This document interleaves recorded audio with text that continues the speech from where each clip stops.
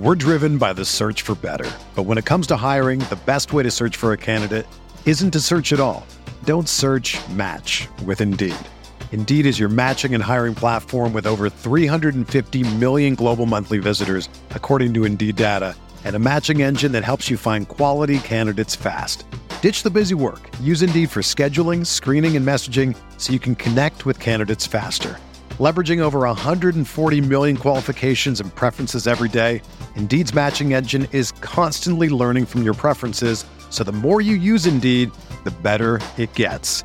Join more than 3.5 million businesses worldwide that use Indeed to hire great talent fast. And listeners of this show will get a $75 sponsored job credit to get your jobs more visibility at Indeed.com/Blue Wire. Just go to Indeed.com/Blue Wire right now and support our show by saying that you heard about Indeed on this podcast. That's Indeed.com/Blue Wire. Terms and conditions apply. Need to hire? You need Indeed. Another day is here, and you're ready for it. What to wear? Check. Breakfast, lunch, and dinner? Check. Planning for what's next and how to save for it? That's where Bank of America can help. For your financial to-dos, Bank of America has experts ready to help get you closer to your goals. Get started at one of our local financial centers or 24/7 in our mobile banking app. Find a location near you at bankofamerica.com/talktous. What would you like the power to do? Mobile banking requires downloading the app and is only available for select devices. Message and data rates may apply. Bank of America N.A., member FDIC. Mayo Experience. Mayo Experience. Mayo Experience. Mayo Experience. Experience. Welcome to another edition of the Dog or Pass podcast. This for UFC Minneapolis. It's Frankie Murder Week, and I'm joined by my friend and yours, Mr. Cody Saftik. Right on, right on. Nothing better than Frankie Murder Week. You know what? Last week I lost your John Lineker. lost my John Lineker week. So if Frankie Murder somehow pulls out of this fight, like, I'm going to be pretty broken up. That's a rough 2 weeks for me. Looking at the card as a whole, if Frankie Murder pulls off this fight card, I think the UFC would also be very devastated and brokenhearted. This is true, because there's been a lot of things that dropped off. Like, there was supposed to be, this is the ESPN 3. There was supposed to be Robbie versus Woodley, I believe. There was supposed to be a bunch of other fights. Like, obviously, some of the other bums and stuff have been replaced and so on and so forth. But yeah, the big one was that, Robbie versus Woodley was supposed to, I believe, headline this card. Yeah, well, and then they pulled Frankie Murder versus JDS was pulled off of International Fight Week to be on this thing. Right, but I mean, it's just been a lot of like fight shuffling. So, for example, the big one is obviously Woodley versus Robbie Lawler, but then Vinicio Moraes loses his opponent, so they find him a replacement. Chad Skelly versus Jordan Griffin. Griffin gets a new opponent. Fun. Justin Ledet versus Dalcha. Ledet pulls off, Dalcha gets a new opponent. Sergio Pettis versus Ricardo Ramos. So, were they fights that the average fight fan was super excited about? Probably not. This is a marquee main event. The UFC needs to keep this intact. And knock on wood. Why are we even talking about it not happening? This is a great fight. Can't wait to get into it. Before we get into any of that, last week's winner, Gabe 7X, congratulations. $20 DK should be in your account right now. This week's challenge, what you got to do, give the episode a like.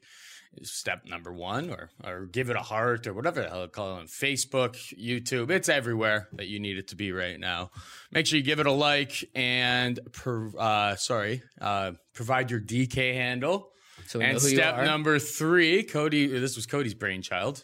Well, Chad and I spoke about it last week. So Paul mentioned the fact that he's got a terrible Twitter handle. Like, how is anybody supposed to find the guy? There's like 37 H's and like 7 D's. Just so many H's and so many D's, like that the average person just not going to figure it out. No. Not going to figure it out. So for this week's challenge, provide what should his handle be. If it's also too many letters, you're not going to win. When I say you're not going to win, you still might win because Pat is the prize department, so he might random draw. But I'm going to say that provide what should Chad Dow's new Twitter handle be, and whoever comes up with the best one, Chad's got to pick one of them, and Chad's going to take said new handle, and you'll get the 20 DK bucks. Do I get 20 DK dollars? Help out producer Chad. For saying Chatty the Baddie? I hear that's what all the kids... Chatty the Baddie? Chatty Pretty the long. Baddie Chat. I don't know. I was going to say the Chad Dow. Depending on where you're from, you might pronounce that at the Chad Dow, but just put a the in front of it, THE. The internet And his name. will cure what ails Chad's Twitter. The internet collectively a lot smarter than you or I, Paul. So It's very true. At least on coming up with creative and quirky Twitter handles. So yeah, give the episode a like, share your DK handle, and Or Chad's what is Chad's new Twitter handle? He may not change it. He may be stubborn and What not about- listen to the internet. What But about the internet? Radley Chadley? Ooh, there's So bad. the internet's I feel like the internet's Yeah. gonna solve this issue Sounds good. for our good friend Chad. Let's get in the main event now. We've got Francis Ngannou taking on Junior Dos Santos. Frankie Murder is 8,800 minus 245 favorite. Junior Dos Santos 7,400 and plus 205. There is nobody in the UFC that their lines are more reflective of recency bias. And like, listen, I love Frankie Murder. I think he beats Stipe again. That one I'm a little bit less unsure about. I think if he fights Derek Lewis, he beats him in a rematch. Like, there was that little window of time that he was looking awful. But then, you know, he was an underdog against Kane. He was an underdog against Blades in a fight that he had already won. So it's just like people are either super high or he sucks. Yeah. And right now everyone's super high. I think he's going to knock out JDS. Like, I don't think anybody can hang with those hands. Minus 245 seems a little bit silly to me, to be perfectly honest. Like, it's heavyweights, and we do know Frankie Murder struggles with his gas tank a bit. JDS, if he lacks Good gas anything tank. else, Good he's gas pretty tank. quick on his feet. His boxing's super sharp, and he can go 5 rounds. We've seen him We've do seen it. him go 5 rounds many times. So he's definitely live here. I do think that you hang out with Frankie Murder, it's striking range. You're going to get torqued at some point, though. So Frankie Murder is my pick. I like him on DraftKings, 8,800. I do see an early knockout. But it's just interesting how, like, his lines are just, like, not consistent. Certain guys are just always, you know, at the beginning of his career, he was taking on absolute cans. So, like, it made sense, like, He's always big favorite. Then he took on Blades. The first time, I think he was a slight underdog. He was actually a bigger underdog against Blades the second time, which was baffling. We were passing a plus 170 on that one. Yeah, because it got to a point where you couldn't really trust the guy. I mean, the fight with Stipe, not only does he gas, but he proves what we kind of already knew. He can really wrestle. And when he's on the ground, he's got a smart guard. He's got an educated guard. He'll just try to wrap you up. But like, his get-up game's not great. He's got to rely on the referee standing you up. And if you're doing ground and pound, good ground and pound, Stipe is known for good ground and pound, they're not going to stand you back up. So he's got flaws in his game. The Derek Lewis fight, this is silver platter here, buddy. This guy's not going to take you down. And if he does take you down, he's got Frody's ground and pound. But he's not really known for his ability to hold guys down for the most part. So it'll be a stand-up battle, you versus Derek Lewis. You're going to spark him. Doesn't throw any punches. So now you got a guy that mentally seems weak, is not throwing any punches. It doesn't have a good ground game, doesn't have good cardio. And you got Dana White going on record, throwing him right under the bus and being like, this guy's in his own head. He thinks he's too big. He leaves his gym in France. He comes to Vegas. So now people are off for the Blades fight. Blades is on a roll, and he sparks him. What do you take away from that fight? Did he fix the wrestling? I don't know. The cardio? I don't know. He punches Blades out in like 40 seconds. And then the Kane fight, same thing. I don't know that he's fixed any of those problems. He sparks out Kane in a minute, and people will blame the knee. It was like, no, he punched out Cain Velasquez in a minute. Mm-hmm. It is what it is. So now coming into this fight, I think you can go back to, he's back, but you don't fully know he's back. You know the one thing that you've known since this guy came to the UFC in the first place, and is that he's got massive amount of power. And the risky big line for that. The risky business is that they're hanging out a minus 245. We've said it. I said it to myself, especially after the Blades fight and after the Velasquez fight most recently. If you get plus 100 on Francis Ngannou against anybody, Daniel Cormier, anybody. He embodies puncher's chance. He's the definition of puncher's chance. He's the definition. He can defeat any human on this planet. Exactly. He lands the right strike at that. Like, it's a 50-50 proposition against anybody. Get ready to enter the ring. DraftKings and Showtime Boxing have partnered to bring you closer to the action than ever before. Introducing the Showtime Boxing Pick'em game. For every 2019 Showtime Boxing event, you can come out swinging. Each fight card is the opportunity to duke it out for your share of $5,000 and a Showtime boxing swag bag.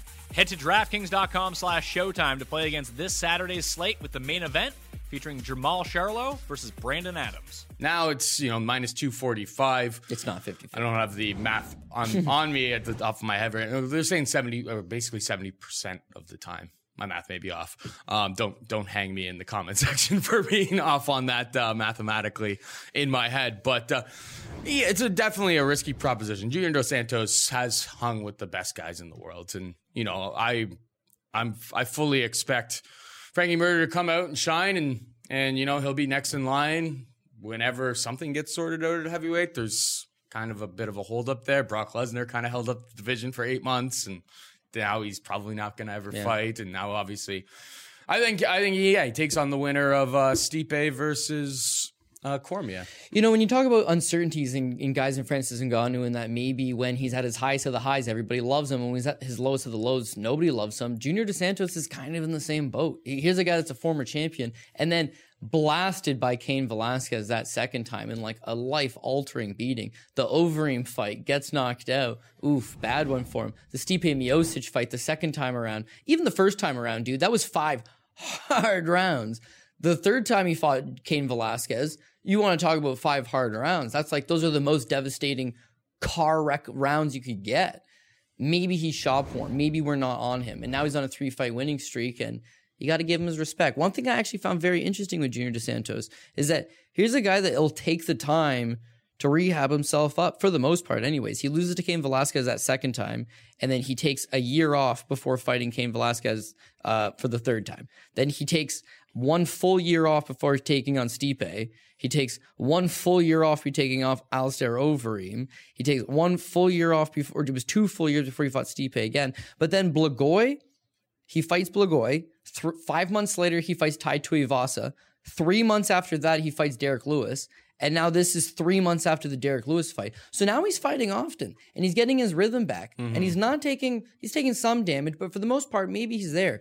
But I got to go back to the fact that he's a 35-year-old guy that, historically speaking, he can beat the Tai Tuivasas and the Derek Lewis. But when he takes on a pure power puncher, someone who's going to hit him, one thing with the Junior Dos Santos fight is he's going to get hit. He always gets hit. You mentioned earlier when you were breaking down Junior a little bit that he's got crisp boxing. Even though he's known for his boxing, and he's got great boxing for heavyweight, I don't really find him crisp. He's more of a brawler. He was a guy that back in his prime, he overpowered you. Back between 2007 to 2012, he just got in there with you. He came forward, he closed that distance, he put hands on you. Sure, you might hit him a couple times back, but he just had so much power. He had that big uppercut. But when he fought Alistair Overeem, that was the time that you realized he's not a great striker. He's a big brute, and Overeem picks his shots, knocks him out. This fight with Stipe. Stipe's a clean boxer. Stipe picks his punches, knocks him out. This fight with Francis Ngannou, Francis is going to lay hands on you. It's probably going to happen at some point. And when he lays hands on people, they go to sleep. When he touches people, they go to sleep. When you get touched by hands like this, historically, you've gone to sleep. At 35 years old, I can't imagine that he's getting better and better. And you got to go look back at this win streak. The first fight in that list, Blagoy Ivanov, who I'm really not high on. I know he's winning. So stupid I went against him last time, but whatever. But anyways, Blagoy, not a good fight for JDS, but he had some ring rust. He took the year off. We get it. That second fight with Tai Tuivasa, Paul, he's getting fucking touched up, and he is getting hurt. And good thing he's able to catch Tai Tuivasa and put him down, because Junior's taking some damage in there by some green, unheralded New Zealander. Okay, fair enough. Then you look at that last fight with Derek Lewis. Derek Lewis looks like he's about to body over. He's done. He's literally sitting there. I don't even know why the refs are letting this continue. And still, Junior Dos Santos manages to get clobbered and go down from punches from Derek Lewis. His defense is not quite there. And we've seen when better strikers than him touch him, it's not great. So I got to go Francis Ngannou. But when I look at cardio advantage, I got to give it to Junior.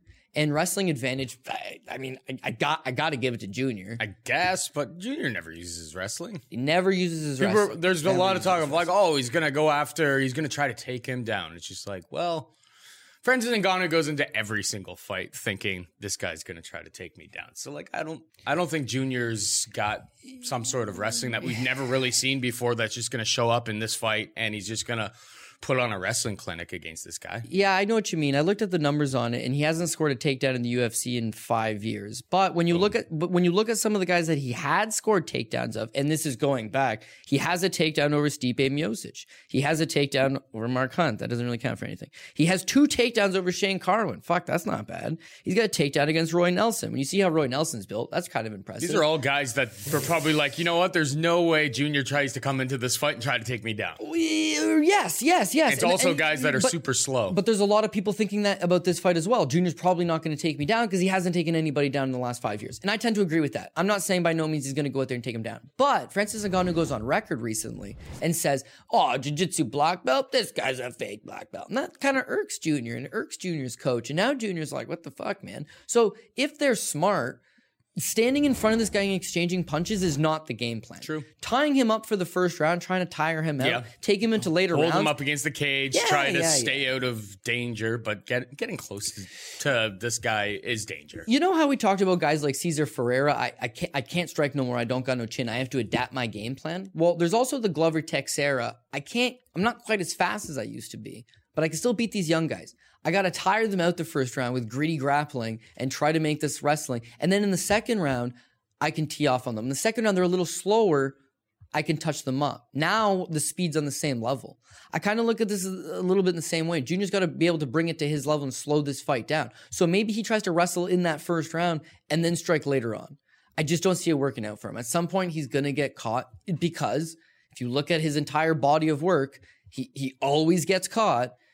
Flip side to that, you look at Francis's body of work. He didn't throw any punches against Derek Lewis, so you can't say, well, he hit Derek Lewis and Lewis didn't go down. He still had power in those shots in like round 4 and 5, and he was about as tired as he could possibly be. Yeah. So I think we're both going Francis Ngannou. Mm-hmm. I think we both don't like the price. You might as well, like minus 245, just bet the KO prop, man. I would be very surprised if Francis Ngannou won a decision.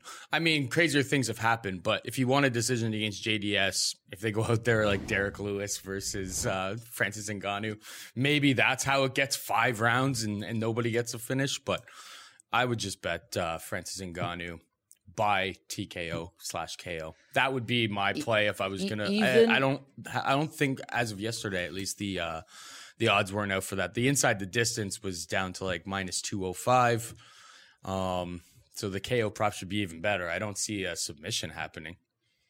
No, yeah. I wouldn't assume a submission happens. If you're going to bet Frankie, but yeah, like you said, the KO prop. Crazy things have happened. Everybody and their mom was telling you that him versus Derek Lewis was not going the distance, and it did, and absolutely nothing happened. And so now you have Francis Ngannou. His last 2 fights have barely gone past a minute.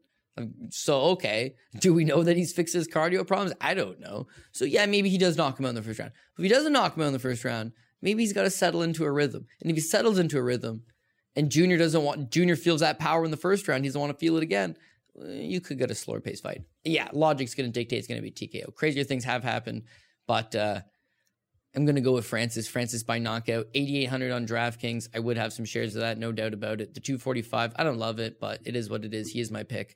And there's just been such an unbelievable string of underdog headliners coming through recently that maybe this is another one on that trend. And what can you say? But eventually, the dog's gonna get pounded on, and Francis seems like the kind of guy to do it. All right, we got Joseph Benavidez taking on Jussi Formiga. Joseph Benavidez, 8,400, minus 165 favorite. Jussi Formiga is 7,800, plus 145. Who you got? Formiga's kind of live or die by that takedown. He needs to get the takedown. We know how good his vaunted grappling is, but it all going to get set up on his ability to score the takedown. From there, whatever, back take, hold you down. We know that he's top notch. If he doesn't get it, his issue, Paul, is that he does not throw any strikes. Even when he does get the fight to the ground. Ground and pound, non-existent. It's all about just like positional soundness. He's been on a good little run in his past couple fights, but he's just not fighting anybody that could be considered the same level of a Joseph Benavidez. And if Benavidez can go in there, stuff those takedowns, then I expect that to be the story of it. What I mean on the takedown front of Formiga is loses to Ray Borg, not able to take down Ray Borg, not able to take down Henry Cejudo. He loses those fights. Takes down Ulka Sasaki, Yuta Sasaki. Okay, who hasn't? Submits him, no problem. Takes down Ben Nguyen, not known for his wrestling. Takes down Sergio Pettis. Takes down Davidson Figueroa. All 4 of those guys, not known for the wrestling in the slightest bit. So yes, he's on a 4-fight winning streak. Yes, he is looking better, but this is just not the stylistical matchup for him. Joseph Benavidez, since that knee surgery, I mean, the guy just seems to work incredibly hard, rehabbed himself pretty good. His last 2 fights, I thought he's kind of looked apart anyways. And even though with the Dustin Ortiz fight, he did give up 3 takedowns, he's able to just scramble, right? Like, he's a black belt as well. He knows jiu-jitsu as well. I wouldn't say he's as good as Formiga, but it's not as if he's going to give up his back in like a bad transition. I don't see that happening. I see if it's a single leg, a low single, something like that, Formiga does get the fight to the ground. Benavidez remains calm, gets up to a hip, gets to the cage, gets back up, makes some work, and it's in the striking that'll be the big difference here. When you look at, say, Borg versus Formiga, Formiga shoots 3 takedowns on him, doesn't get any of them, and then kind of bails on it. He realizes right then and there, Borg's strong, Borg's a good wrestler, I can't take him down. 30 significant strikes landed over the course of 15 minutes against Ray Borg. There's just no output. So I expect Benavidez to go in there knowing this guy's extremely one-dimensional. I'm going to wait on the low kicks. I'm not going to overextend myself early. I'm going to stuff the takedowns, piece him up a little bit. And when Formiga starts to get tired, he's way less effective. So give me Joby 1. I've never really liked Benavidez on a DraftKings point of view. He's fast. He actually does score pretty good. He's got transitions. He's got takedowns. But this is not a fight where those he's not going to maybe he thinks I could take this guy down and stay in his guard. But I think he's going to feel a lot more safe hanging out on the feet against Jussier Formiga here. So. But the thing is, yes, if you take away that wrestling from him. Take away those 3 takedowns per fight. You take away those 15 points. Is he really scoring all that much? Not really. Yeah, and against the average guy, against the Alex Perez's of the world or whatnot, he's going to be able to score ground transitions, takedowns, and some knockdowns and all that. But there's certain guys like Jussier Formiga, and there's certain guys like Ronnie Yahya where they can just slow the fight down to a grind, and it doesn't allow you to score the point. So if Joby 1 doesn't go for those takedowns, doesn't go to those ground transitions, doesn't get any of that, then I'm limited to just the significant strikes. And I would expect him to double up. So let's say Formiga's going to land 20, 30 strikes. Joby's probably going to land 60, 70 significant strikes at most. The fact that he's $8,400, it looks like a good price because he's a decent enough favorite. There's a lot of other guys in that range that I think have higher ceilings. If you have money, I would say he'd be an okay cash game play because even if he does lose, I really don't see him getting finished. I expect him to, score you some points at some point. If he gets desperate enough, he's not going to lose the striking exchanges. And if you're worried that he gives up his back and he spends the whole round with a guy backpack to him and he scores no points, has that happened to him? No. So he just fought Dustin Ortiz, the scramble master, and he's a good grappler anyways. So I'm going to have to give the advantage to Joby 1. 165 money line, I think that's very generous. I actually don't mind that. Yeah, I don't mind He it is either. getting older. He does have the knee surgery. 3 fights back, he didn't look like he was the same guy. Progressively kind of gotten better from that knee surgery, I think. But he looks to have made strides forward. So for that, I'll give him a little more trust, a little more faith, and I will play the 165. Yeah, I can't really add anything to what you said there. I like Joby 1 as well. I think it's just a good matchup for him. As long as he just stays out of trouble, doesn't get choked out, and he's just such a savvy veteran who's been in there with everybody that I think he's the guy to stay out of trouble. And this isn't the young lion prospect looking to take his head off and make his name. This is also There's savvy tons of tape guy, on Jussier Formiga to get yourself ready. Right, it's it's I got this guy snuffed out. Anyways, I think it should go his way. Damian Maia takes on Anthony Rocco Martin. I promised last time that if Tony Martin had won his last fight, that I would refer to him by his long form name. Couldn't fit that on the board because come on, man, Anthony plus Rocco plus Martin. Just doesn't fit our template, bro. But we got Damian Maia, who is 8,600 and a minus 185 favorite. Rocco Martin is 7,600 and plus 160. Damian Maia, there was the narrative or whatever. Not even narrative, just when you look at all of his fights. He takes down every single person. Then he gets into this. He gets into that title contention area and the top of the guys at 170 pounds. All elite wrestlers. Scores 0 takedowns against Tyron Woodley, Colby Covington, and Kamaru Usman. Oh. Exactly. And then he followed last fight out, Lyman Good, takes him down twice early on, gets a first round finish, gets a submission, does Damian Maia things. Anthony Rocco Martin has good takedown defense, comes from a good camp. He has all of these, but Damian Maia succeeds against guys like this. I think Damian Maia, his ability to just chain his takedowns together. He's a jiu-jitsu guy who became really good at wrestling, and once he got that wrestling, he can beat guys of this ilk The one question I guess you have is he's getting a little bit older, but it didn't stop him whatsoever against Lyman Good. I know Rocco Martin is a step up from what Lyman Good really presents in terms of danger, takedown defense, a whole bunch of other things, but give me Damian Maia. The old horse gets another dub in the column. I legitimately think he can still kind of hang in that top 10, and I don't know if I'm willing to put Martin there.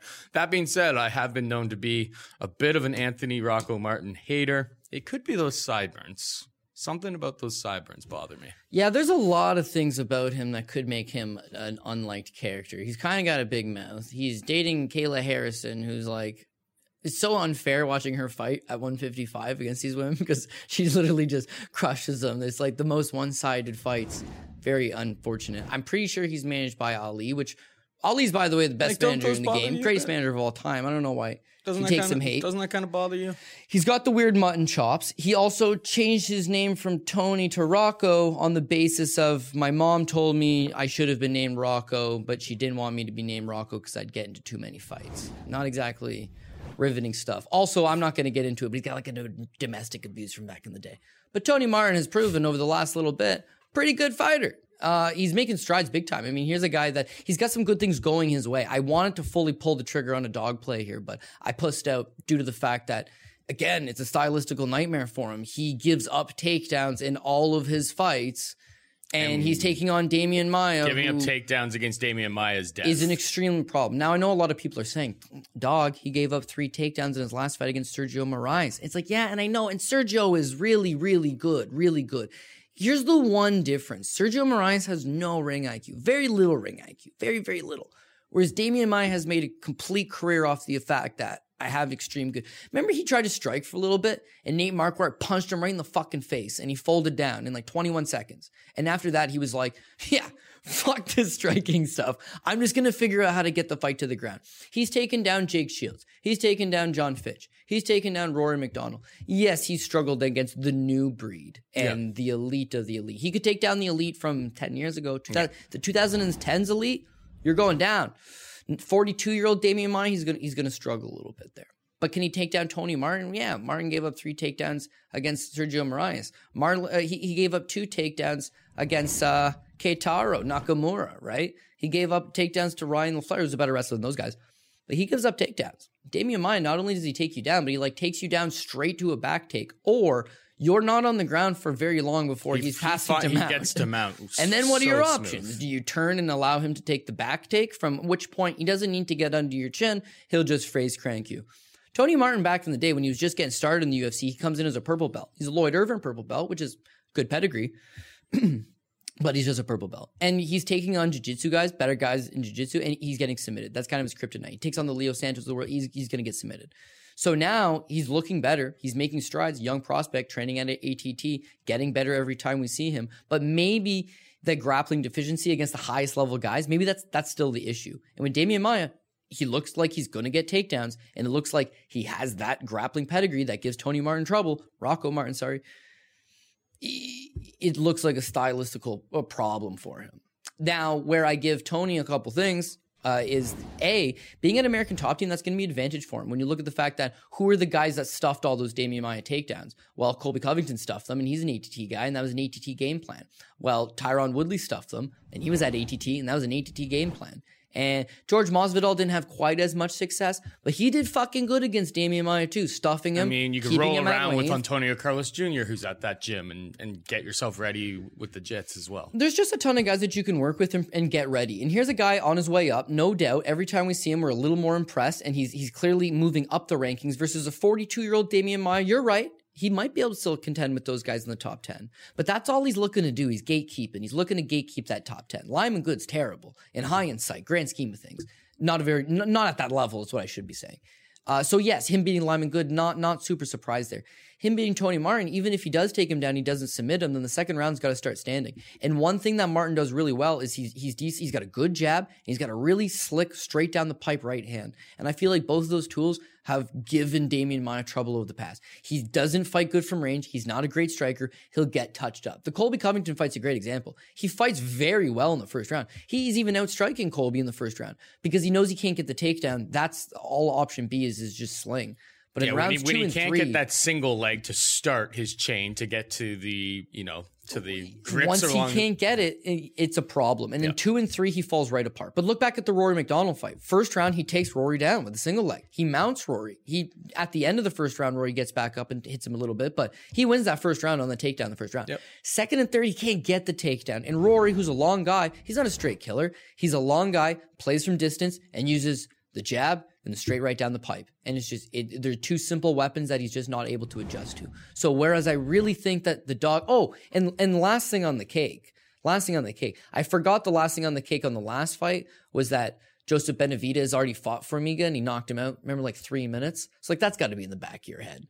I mean, $8,400, maybe because I finished. But the last part on Martin versus Damian Maia is the fight's in Minnesota, and Tony Martin's from Minnesota. So if this is a close fight, and it kind of looks like it could be a close fight, who's to say he doesn't get 2 of the 3 rounds on the basis of, we just watched Contender Series, you and I were talking about that, Alton Cunningham. It's like, well, he's controlling the action with his grappling, yeah, but he's wearing the damage, and he got slightly outpointed, and the judges went against him. This is a similar situation.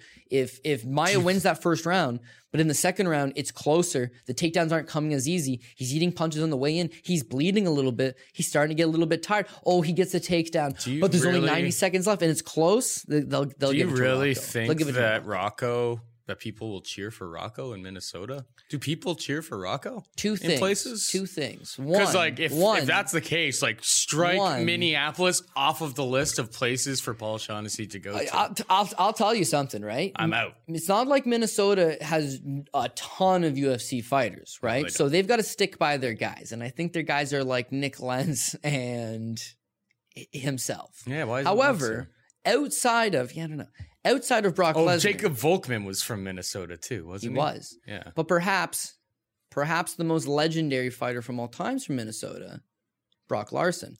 Not Brock Lesnar, Brock Larson. Guy was a fucking beast. Beast. And they love him. And he's one of Tony Martin's coaches. He'll be in the corner. And I'm saying on a card that looks like a lot of chalk, who's going to shit in the apple pie? Gut feeling says it might be Maia, but when I watch the tape and I look at the actual matchup, it's like it doesn't favor Tony Martin, but it's one of those gut feelings that I would say. Remember I mentioned the fact that Tonya Evinger, she should win this fight, but there's a bad feeling there. And I said the same thing with Brian Barberena. I mean, Damian Maia's 42 years old. He's just like the Evinger fight. Something fucking feels off about. He should win. Why is he not going to beat Randy Brown? But when you give up all the athletic advantages to your opponent, it's a fucking problem, man. Savvy veterans will get the win, but this guy's not some young prospect. He's fought in the UFC a dozen times now. He's getting rolling, so it could be a problem. Watch out for a potential dog. We got Roosevelt Roberts taking on Vince Pichel. Roosevelt Roberts, 8,900 minus 265 favorite. Pichel is 7,300 and a plus 225. Who you got? Well, I'd like to hear your thoughts from the simple basis that Vince Pichel at one time kind of was your boy. Started off when he beat Anthony Njokuani.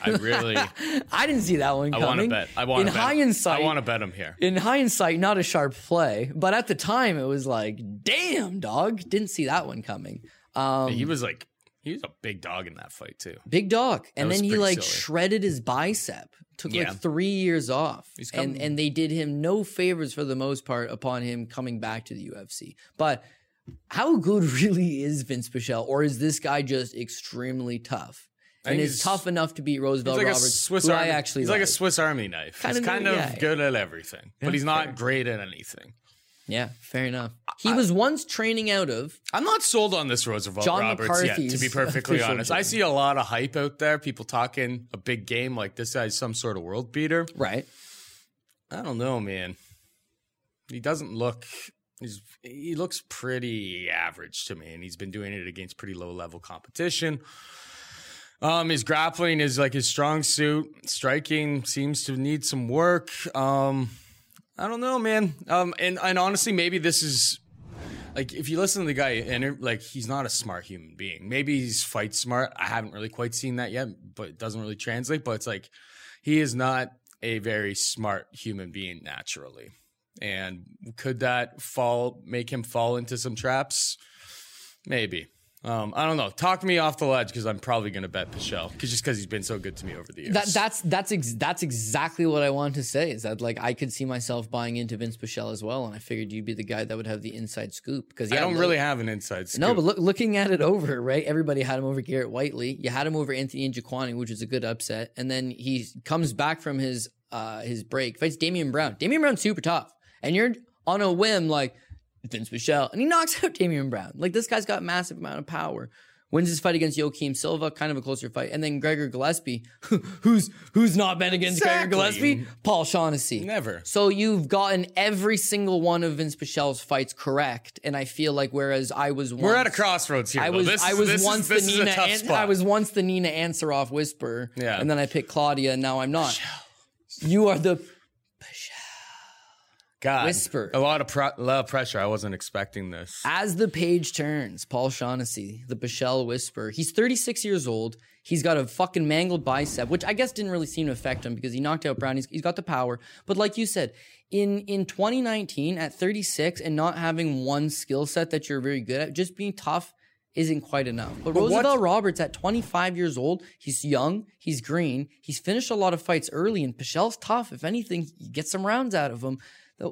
He could go out there and he could definitely put it on him. $225 is an outrageous price. And the price that he was against Anthony Njokuani, they don't got it. $225. Oh boy. $225 right, well. on the dot. It's a sign from the high Jesus that if you don't want to take Rocco Martin as a dog play, you could also take Vince from Hell Pichel. Shout out to one of the best nicknames in the sport. We're going to take some heat for that. Could be potentially. Because there's a lot of Roosevelt Roberts fanboys out there. Well, again, if we're talking about why would you want to take the less athletic athlete just on the basis of this guy's tough? I don't know. Vince is a good athlete, man. He's not exactly... He's tough. He's tough. He's in good shape. It's not like he's some like fat. He doesn't have like Brian Barberina's body type. Like, this guy will show up at the weigh-ins looking pretty jacked. Yeah, fuck yeah, he will. He will. Again, it's just that the sport seems to be a young man's game, and the ability to like dart in, dart out. There's no doubt about it that the more athletic fighter in this situation is Roosevelt Roberts. Yeah. But he's unproven. He hasn't fought under the bright lights, and it's just a big price. Where you say there's a lot of love on Roosevelt, if Roosevelt opens at a good price and you hammer it, and that's where the love's coming from, absolutely. But to say you love him at $265, I don't think so. And at $8,900, Pichel's a durable guy. So yeah, Roosevelt went the full 3 in his last fight out, and that was a much easier matchup. A much easier matchup. And yeah, again, with Pichel, I think perennially he's a guy that has come through better when he's the underdog. When he's fighting Gregor Gillespie, it ain't gonna happen. No. But this is a spot. It's not gonna happen for anybody against Gregor. Yeah, the guy's he's a monster.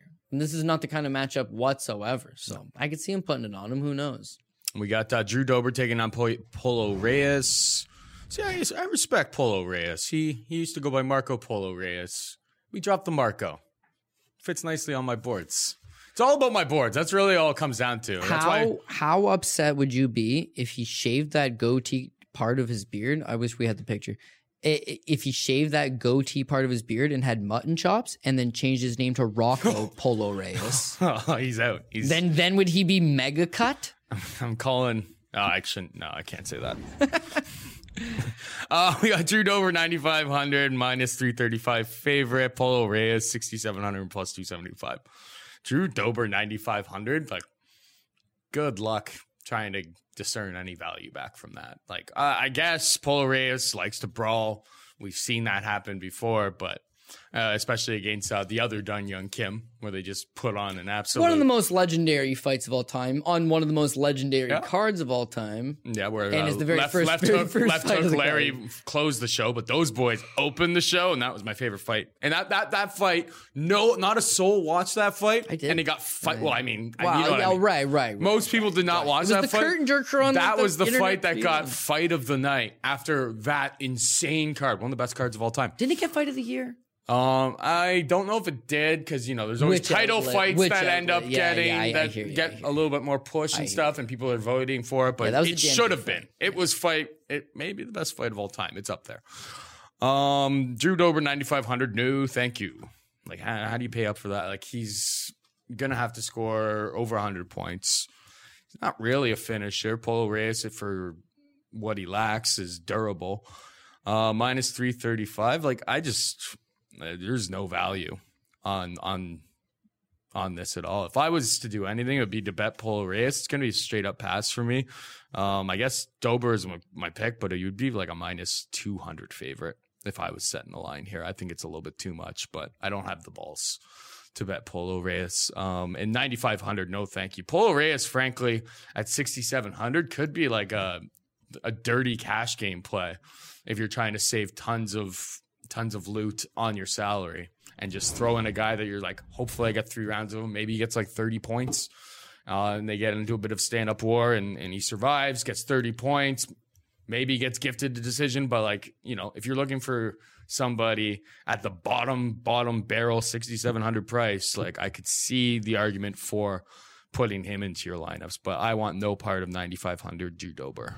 What about you? Yeah, well, no, I think about the matchup and I think Drew Dober favorite, no doubt. Would I look at him as being a 335 favorite?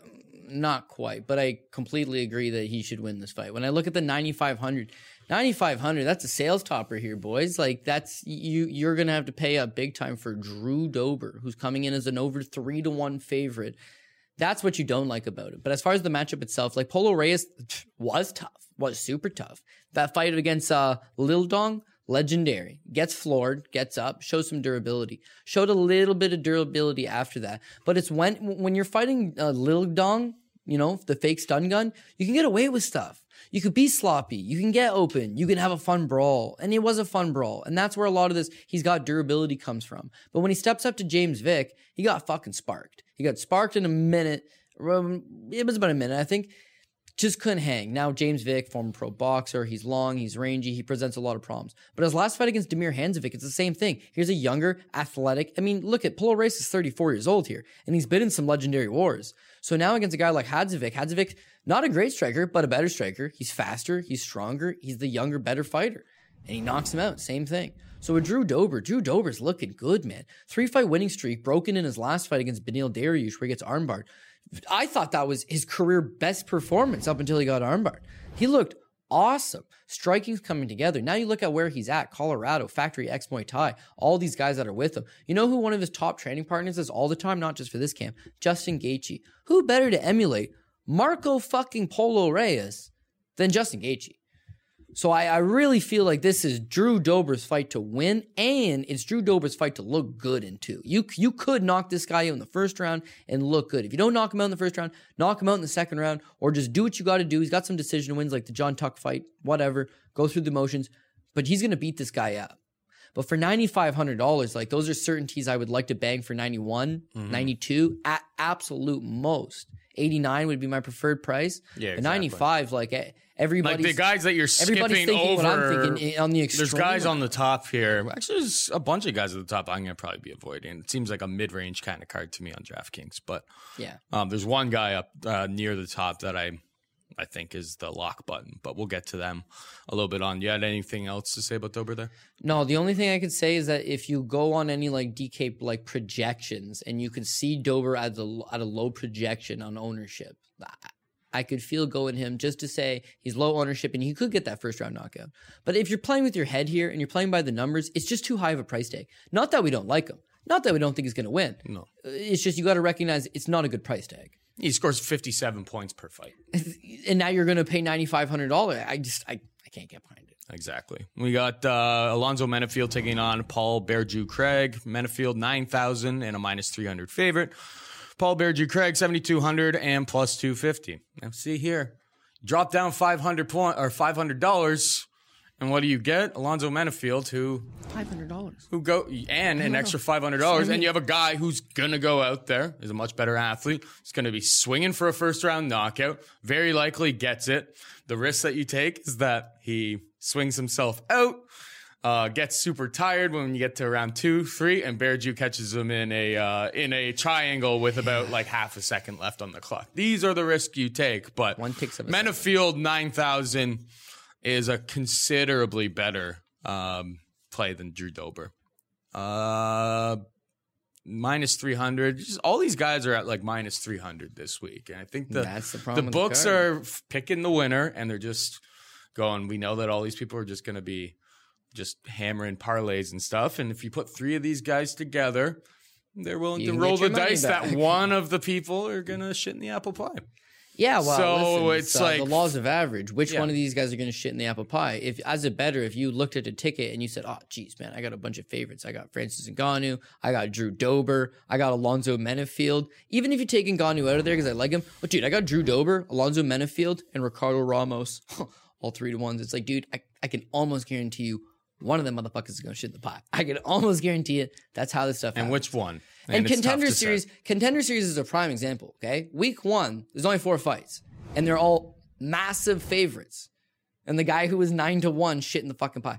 Now last night, I should say, but week 2, Yep. there's 5 fights, and One guy they're shits all in the apple they're pie. all massive favorites, but one of them is going to shit in the apple pie. So you just got to figure out which guy it is, which is why we're trying to help you figure out which one of these big favorites I think- isn't trustworthy. I think Menafield knocks him out. But Paul Craig has proven to be durable, and he is going to be in it to the end. And Menafield has a history of first-round finishes. We don't really know how much about his gas tank, but the athleticism, like everything is basically on Menafield's side except for jiu-jitsu. And I don't know Yeah, which is if like the Bearju only has thing, like the it's wrestling like to really his wrestling's take him alright. down. It's not great, but it's alright. Like, he gets Is it guys good to enough the to get him ground. down? It's worked for him in the past. Against Menafield? Yeah, okay. Menafield's undefeated. Like you said, he gets quick finishes. And do I see him going out there and beating Bearju Craig probably in the first round? I could see it. But herein lies the problem, is that if he doesn't, and the people that haven't generally pay. Kennedy Nzechukwu is a physical monster. And everybody's talking about this Nigerian, the Nigerian trend. All these guys are smoking everybody. This guy's 6-0. He's got all the physical gifts. He's super long. He's super rangy. Trains out of a good gym. He's going to smoke him. And he seems to be on his way to winning.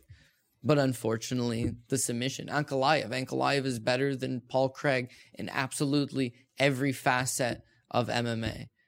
But maybe just straight clean jiu-jitsu. I guess Bearju might be able to win a gi grappling match at a IBJJF tournament. Holy fuck, a triangle with 1 second left. Yeah. Like if the guys that have cost me money in this game, Paul Craig. But I like Paul Craig, so it's hard to say I'm mad at the guy. I don't like the guy, and I'm super excited to watch him fight because it's generally a fun time. But there's no discrediting the fact that like he could be the world's luckiest fighter. Brock Lesnar once famously proclaimed against Frank Mir, he had a horseshoe shoved up his ass, and tonight I pulled it out and beat him over the head with it. That's what Menafield's going to try to do. That's what I think Menafield is going to do. Listen, dude, you've got some wins in the UFC. I'm not going to say they weren't deserved, but they were like a fraction of a second away from not happening at all. So are you going to bet a guy on the basis of he's going to get shellacked and then in the third round, maybe late, throws up a fucking triangle choke and guys fall into it? Like, I can't bet it. No. But the thing with Kennedy is Kennedy was 6-0, and even though he's a better athlete and better in most areas, is that he was green, he was inexperienced,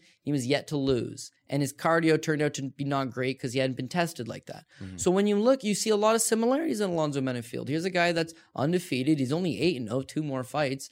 He's yet to taste defeat, and he's got a lot of first-round finishes. He's got a lot of second-round finishes. He's finished guys. What's he going to look like in later waters?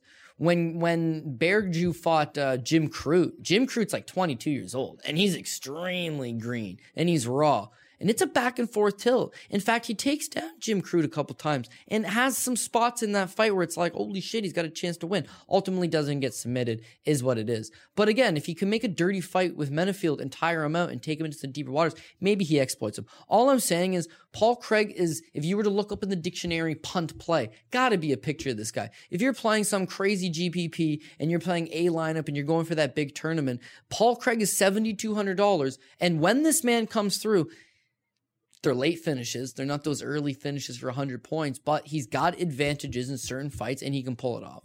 I don't bet on Paul Craig. It ain't going to happen. I never will. I would never. You can't bet on he might get him late.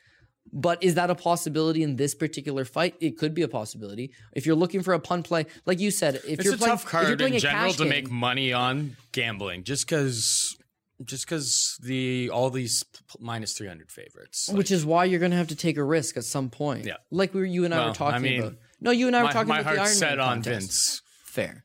But we were talking about the Ironman contest, and we talked about the fact that you got to score 500 points to even be a factor. Yeah. So at some point when you look at the big favorites, everybody's on the big favorites. Yeah. So which dog are you going to take? Now, we don't like Junior, and we don't like Formiga. He's not going to score big on Joby 1. And Anthony Martin, yeah, well, I mean, listen, he could score big, but it's Damian Maya. It's going to be tough when you're just going to jab this guy from distance for 3 rounds. Damian Maya, if he does get I don't like that one either.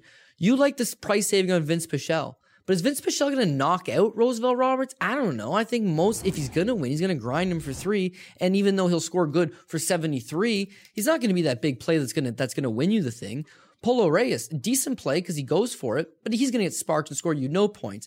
At least when you look at Paul Craig, he could get shellacked for 3 rounds and score some points, or he could get you that win. He could get you that finish. He could be a good play for $7,200 that helps you break apart from the rest of the stagnant lineups. And you got to set yourself apart a little bit. So I'm not fully advocating a play on Paul Craig. I'm saying if you're going to take some risk, he's that risky play that could pay off, and the price is good enough on him that would make him worth it. Not for me.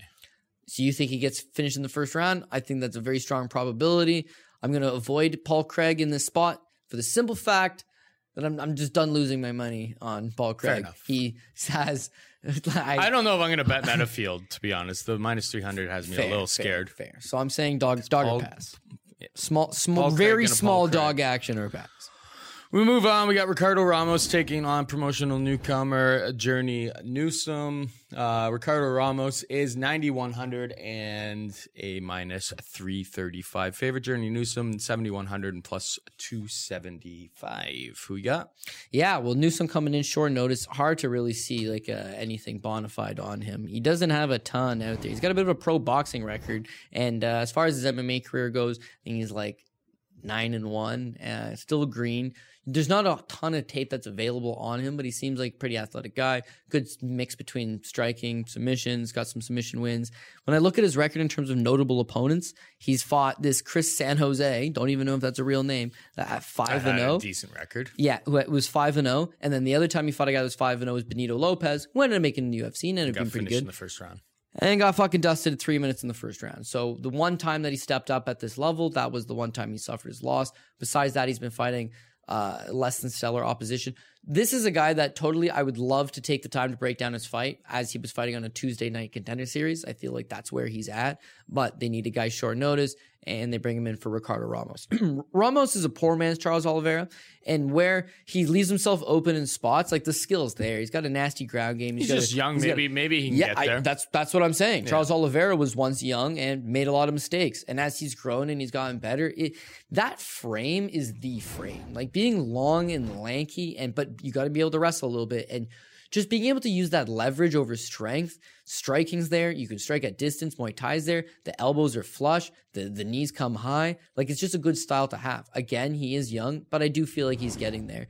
His last fight, you see the clear holes in his game. But when I look at how he matches up in this spot, I just feel like he has the advantage standing. He has the advantages on the ground. Young, developing, has got the feeling of going rounds, getting in that UFC experience under his belt. This should be his time. They wanted to sign this guy when he was young on that, was it Dana White looking for a fight? And he ends up losing that fight. I think it was on LFA. Ends up losing the fight that they came to scout him for. But they gave this kid a couple more years to mature. He did. Comes to the UFC. One thing I don't like about him is he tends to fade. He tends to kind of gas out as time goes. And when I look at an opponent that I don't know a ton about, this Journey Newsom, he could have a great gas tank, and that might be all you need. If you're not the most talented of opponent, but you're in great shape and you're ready to roll, then you can pose problems for guys. And I think in Ramos's case, similar to a young Charles Oliveira, he wastes a lot of energy throwing the elbows, throwing. That's the why knees, we kind of liked him when he first showed up. It was that reckless abandon that he kind of fought with. That's just like he looks like a GPP monster. But even the fight with Eamon Zahabi, I remember he throws. I'll never forget it. He throws the spinning back fist like half a dozen times, but he throws it and he's up against the cage. And then now he's pinned. He's lost. He won the first round. I thought he lost the second. The momentum's swinging. He throws the spinning back elbow. It misses. And then 2 seconds later, he just throws it again. Cracks him, knocks him out. It's oh my God. But you could see that the wheels are starting to fall off. His next fight with Mr. Perfect, it's tough, strong guys that are able to take him down and maybe hold him, or guys that are just, they can take his best punch. The one issue with those tall, long, gangly guys like a John Jones, takedown defense is usually pretty. Yeah, and they don't got one punch power. They're not John Lineker. They're not Jeremy Stevens. I need to beat you up over a prolonged period of time. Nick Diaz is not a one punch. Max Holloway is a champion with a tall, skinny frame. Yes, and so is John Jones. And I'm saying death by 1,000 cuts. Nick and Nate Diaz, I'm going to punch you 1,000 times, and over a prolonged beating, you're going to feel it. It's not just like that one punch power. So. I don't know. I would say Ramos takes this one. It's just when you have 335 over that unknown. Listen, you got a short nose replacement who shouldn't be in the UFC, stepping up to take a decent prospect who's certainly growing. Most definitely favorite. If I'm setting this line, 250, 275. But 335, it's like you got to get on the line when it opens. And unfortunately, we do this show on Wednesday because we've got to wait for the DK lines. And if you don't get on openers it's pretty limited too. You're not able to bet big money on them either. Fair. So I would like to say this is another pass on the simple basis of why would you just randomly you're going in blind. Oh yeah, it's a pass. Yeah, but Ramos has shown some for the $8,400. I would have some shares. It's not 84. It's 91. Oh, that's where we fucked up. It's on the board. That's why I looked at the board. I noticed you looking at the board, and I saw the price, and I was like, "You probably saw me scratching this out too." No, that I didn't. If I do that in the future, that I did notice. The 9,100, yeah, completely justified because he could go out there and get the quick finish. He's got quick finishes on his record when he fights guys at this level, and he's young, exciting, and a 3-1 favorite over a short nose replacement. Totally understand it. $9,100. I'll just be. It's justified. I'll be going elsewhere. Myself. Well, where else are you going to go? We'll talk about it at the end. Yeah. Well, we're going to get there. Yeah, we're going to get there. There's so many fights on this card. We have Eric Anders taking on Vincius Moreira. Anders 94 and a minus 345 favorite. Moreira is 6,800 and plus 285. Talk about a guy who let me down. Yeah, Eric Anders. Isn't his name Eric Ya Boy Anders? And there was a time where he was not Ya Boy anymore. It's hard to get into the category of my boy. I'd say a lot of people are my boy. I mean, but they're all OG legends. Whereas in his case, he was getting into that category, and then Moreira looks fucking terrible. Well, his ground game's okay, but holy fuck, is his stand up? It's really bad. But Anders has fought kind of to his opponent's style so many times at this point, kind of letting Machida fight that style of fight that he did, kind of just staying at range. That's how he ends up losing a split decision in Brazil. And he went to the third round against Tim Williams. And that was a fight that he was kind of set up that he was supposed to absolutely smash him early on. I don't know if the guy's got first round finishing capabilities. So already minus 345 this is a trend on this card. These lines are too much for me. It's I don't want to, I'm going to be treading very lightly, to be perfectly honest. Moreira needs to get a submission. So from what I can really see, Anders has shown over the past to be able to take an absurd amount of damage. And is it going to start adding up at some point? Maybe, but I don't think this guy can take an absurd amount of damage. Yeah, and I don't think Vince is Moreira. So it's if you're going to bet him, you take the submission prop and you hope to get lucky, if anything. It's a submission prop on the dog or pass type of situation for me. 9,400, Anders just hasn't proven to me that he's a first round finisher, and that's what he's going to need to do here. He's going to have to go across and just put this guy out immediately. This is the type of opponent that, in theory, an athlete of Eric Anders, who is a national champion for Alabama, and so on and so forth. Alabama football, that is. Football credentials are there, but this is not a fucking football game. It's in a football game. 9,400, it's another stay away guy up top for me, to be perfectly honest. I want no part of this. Yeah, Eric Anders is perhaps the most frustrating MMA fighter. I'm not going to say of all times because there's just been a lot of frustrating MMA fights. But Scoggins. Dude, yeah, well, in Scoggins' case, it's it's all there, man. Fucking guy's got it all. So what's the problem? In Anders' case, it's the same thing. He's a freak athlete who has good cardio and a hell of a fucking chin and good power and decent wrestling. Where is he not? The thing is, Paul, he's made absolutely, this shouldn't sound harsh, he's made absolutely no improvements from fight to fight. He really hasn't. And that's real troublesome when you're, A, a fairly young fighter, especially young in the game, and B, a freak athlete. You should be picking up skills. You should be picking up shit.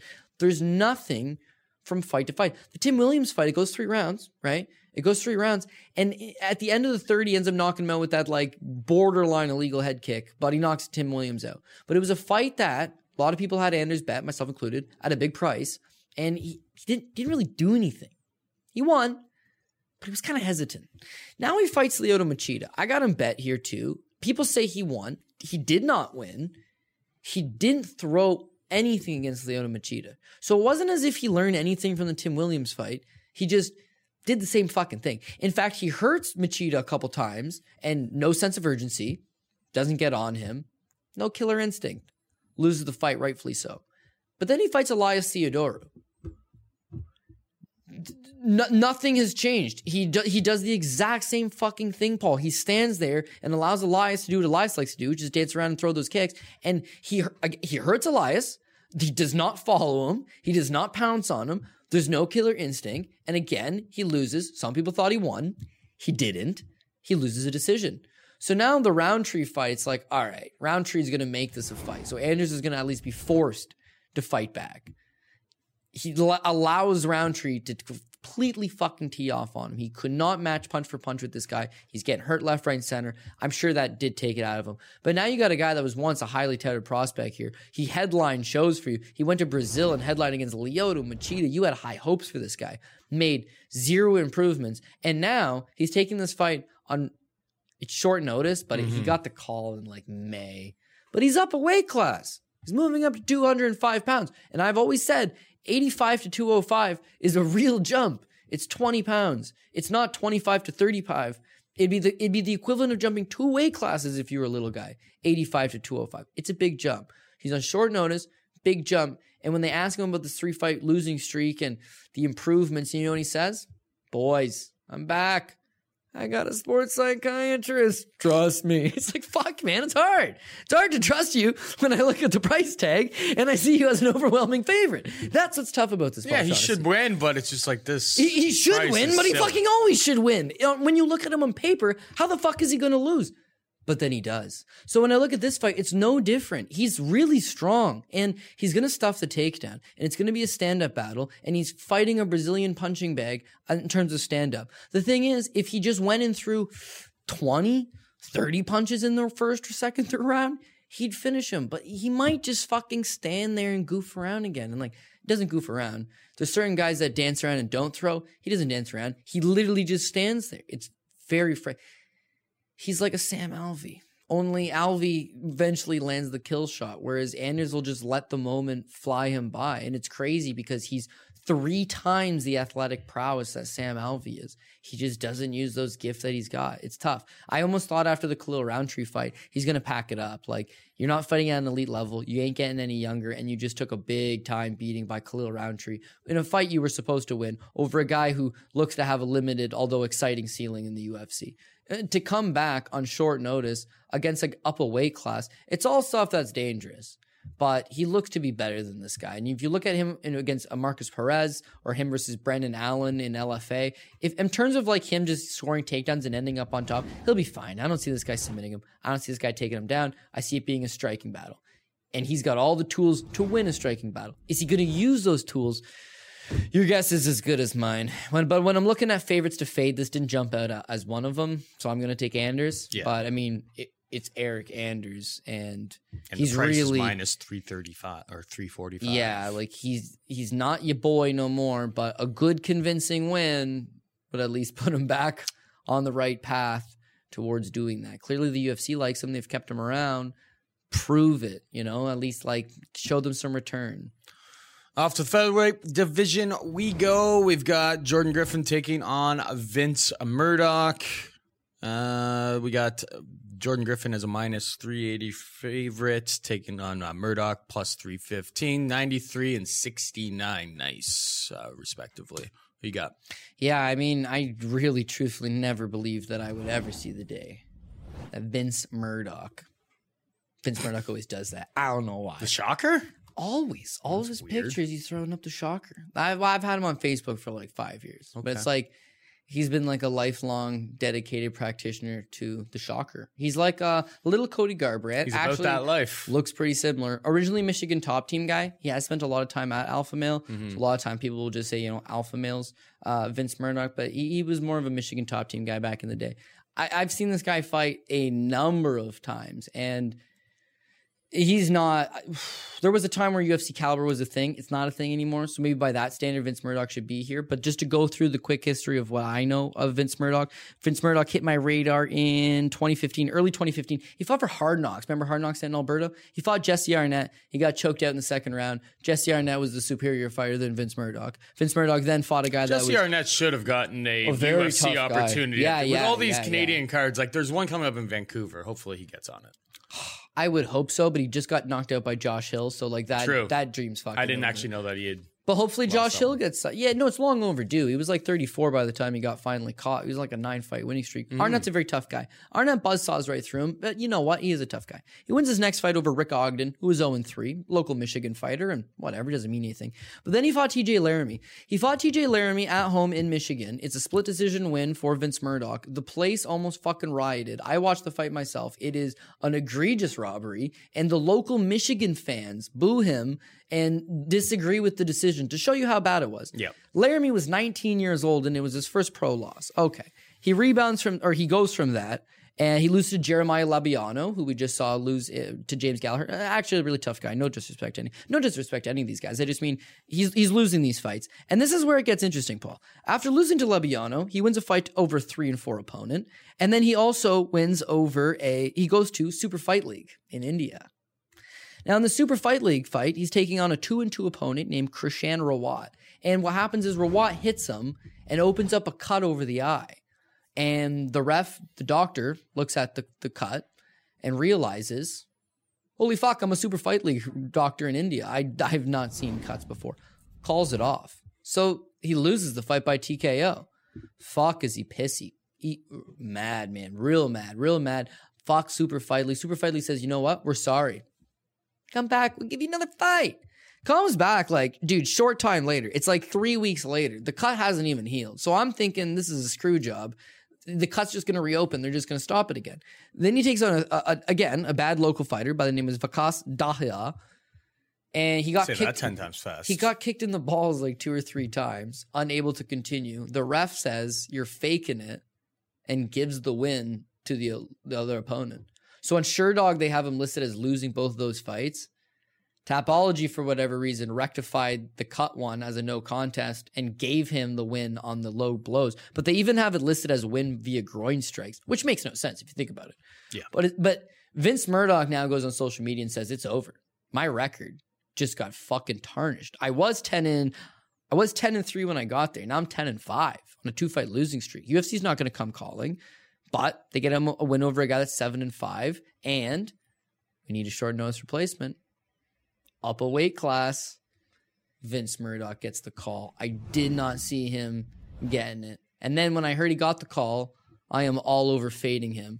But now that I see the price, don't fade him. If anything, he has the tools to potentially win this fight. Vince, as much as I do not like Vince Murdoch, he's a short, stocky wrestler. Nothing to lose in this fight. It's his UFC debut. It's short notice. He's going to get another fight after this, down a weight class, and he's going to bring it to Griffin. And Griffin looked okay against Ige, and we've seen how good Ige's been. I completely agree. Griffin looked good against Ige. Griffin's the bigger guy, and he's at the full camp, but he is preferably wants to strike or wants to use his submissions from a top game position. He does not want to, like the Ige fight, spend his time in grappling transitions on his back up against the cage.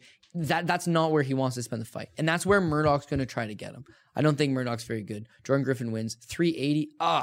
Fuck, man. I don't know what's wrong with me lately, Paul. I just don't got the balls I used to. You know why it is? I got to pick 3 favorites on this card to parlay together. Just to get even money back, yeah. Yeah, and when I'm looking at it, it's like they've all got a potential to lose. This is fighting. Everybody's got potential to lose. But it's like, I don't like betting against the guys where it's like his opponent, even though he's short notice, even though he's up weight class, even though I don't think he's very good, he's got the type of game plan where he could present problems. But no, I got Jordan Griffin here. I think Griffin gets the win. I don't like the price, but on what fight on this card outside of potentially Joseph Benavidez, have I really liked the price? No, not many. We got Jared Gordon taking on Dan Moret. Jared Gordon, 9,200 on DraftKings, minus 325 favorite. Dan Moret is 7,000 and plus 265. Here's the DraftKings. Up top, this is the DraftKings lock, Cody. Ooh. Jared Gordon, everyone's favorite DFS darling. The guy's scoring like 140, 130, absolutely crushes it. Gets knocked out twice against considerably better opponents than Dan Moret. Dan Moret has never knocked a person out in his entire career. He's got a couple submission wins. Most of his fights go to decision. Never, ever has he knocked a single soul out. A grinder. That's a good little sign for Jared Gordon, whose style is get right up in your face, push you up against the cage. He'll get takedowns, and he just puts a pace. And he's got that it's the Alexander Volkanovski style. Volkanovski's proven to have quite a bit more of a chin and ability to take damage. I think Jared Gordon is the potential slate breaker on this card. He's the guy, and I'm hoping that other people are going to be, oh, this guy's got knocked out in his last two fights. Even in that one, in the loss against Silva, he scored 90 points. Well, and he got knocked out in round 3. Yeah. So it's just like his style is the one. He's the one guy in this card I think that could potentially. It's like if you don't have Jared Gordon, then you're not winning any of the money because he can put up 150 points. And I'm hoping that people are a little bit scared off just because they're like, wow, you can't take a punch. You can't take a punch against anybody. It's just like I'm willing to risk based on what I've watched from Dan Moret and obviously his record. It's just like the guy doesn't have that kill shot. So Jared Gordon's going to Jared Gordon, I hope. Hopefully they don't have coaches in his mind changing all of his game plan and stuff because that could hurt if he just comes out and tries to play like a counter-striking game or something here. But I'm hoping the old Jared Gordon shows up again. He gets right into that pocket. He pushes him forward. He gets greasy. He gets up against the cage. He takes him down. He just slams. Maybe he gets a finish, but even if he goes all the way to decision, this guy, when he goes to decision, he actually scores more than he finishes guys typically because when he goes those 3 rounds, there's just so much more, takedowns and significant strikes just pile up. So if I'm paying for anybody at the top of the board here, it is Jared Gordon. It's not even close. I know. So Jared Gordon, my boy, fuck you, Eric Anders. Jared Gordon, my boy, even though he got sparked silly his last 2 fights, cost me some money. Good money both times. Jared Gordon fights like he doesn't leave anything on the table. He goes for it. As if you want to play a guy in a GPP, he's going to go for it. You want to play a guy in a straight money line? Does this guy make a lot of bad choices? Yes. Is there any quit in him? No. If he had a cast iron chin, if he had Court McGee's chin and his style, if he had John Lineker's chin and his style, it's going to be a fucking reckon with. His ground game's good, right? He was a John Danaher brown belt. I think he's since left there because he's in Milwaukee now. He's at Rufus Sports. So he's not with Danaher anymore, yeah. And I want to say he got his black belt. I don't know under whom. But anyways, his grappling's good. His striking, even though he's not a one big punch or not like a refined striker, like the ability to just pile it on people, he breaks their wills. He died of like a meth overdose or a heroin overdose. He's come back to the life, which is like a reinvigorated purpose, man. This guy does not stop. He goes for it. The problem is that when you get caught and you can't take that punch with that style, it becomes a problem. If you can't take that damage, well, it's good. But like you said, it's Dan Moret.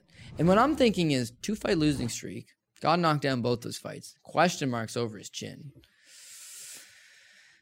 I'm going to get a good price on him, man. Like, there's going to fade him, but like it's 325. And you're like, fuck, people are on the exact same page. I still like him. Dan Moret, I still like him better at that price than a bunch of these knockouts. other guys, to be perfectly When honest. I said who are the 3 guys that I would look to, there's a guy that I like. There's a guy that I like, even though Jordan Griffin hasn't been spark silly. Why would you take? It's all about where do I think that the fight's going to end up? How do I think the fight's going to play out?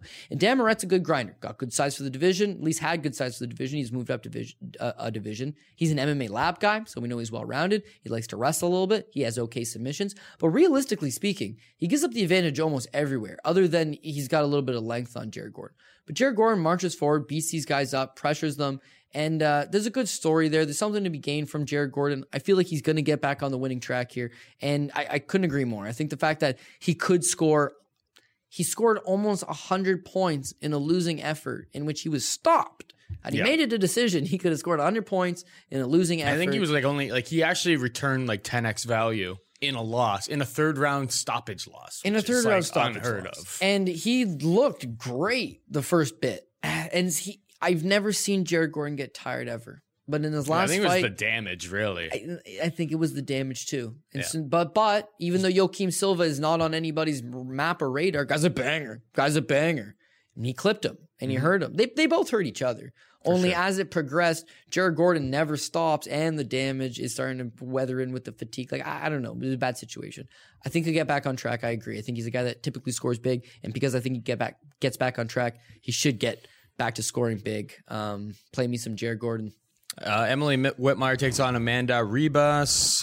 Whitmire is 8,500 minus 170 favorite. Ribas is 7,700 and plus 150. Ribas was signed 2 years ago. 3 years supposed ago. to take on Juliana Lima, and then she popped for Osterine. But all of these other fighters recently, like Sugar Sean O'Malley, a whole bunch of them, all got their suspensions lifted for Osterine. So there's just tons of, I don't know, whatever they're using. Their weight smasher 5,000, the whatever protein powder. I don't know what they're using, but I don't. She may have really just got screwed by USADA, and they just stole 2 years of her life that she wasn't able to go out there and compete. Watching a little bit of tape on her, from 2 years ago, I'm not impressed. From 3 years ago. The suspension was 2 years, and then she hadn't fought for a year before the UFC signed. Yeah. It was like a 3-year gap. I mean, I wasn't very impressed. Her grappling looked very, very shabby. She's making tons of mistakes and stuff. You can tell she's young. She's 21 at the both time. of these girls are pretty inexperienced, but Whitmire has been under the bright light. She's taken on a considerably better opponents over her career. She had a career best performance last time out, so I don't see why I would even consider Ribas here. It's one of those things. Maybe the girl's been in the gym and she's made tons of improvements, and people close to the scene, maybe you know her, maybe she trains near your gym or whatever. Maybe you know that, this is a totally different girl than you saw 3 years ago. It's possible. That's the one question. That's the one question mark that I have. But otherwise, it's Emily Whitmire. I don't know how much I love the 85. Looks like I could see this becoming very scramble heavy.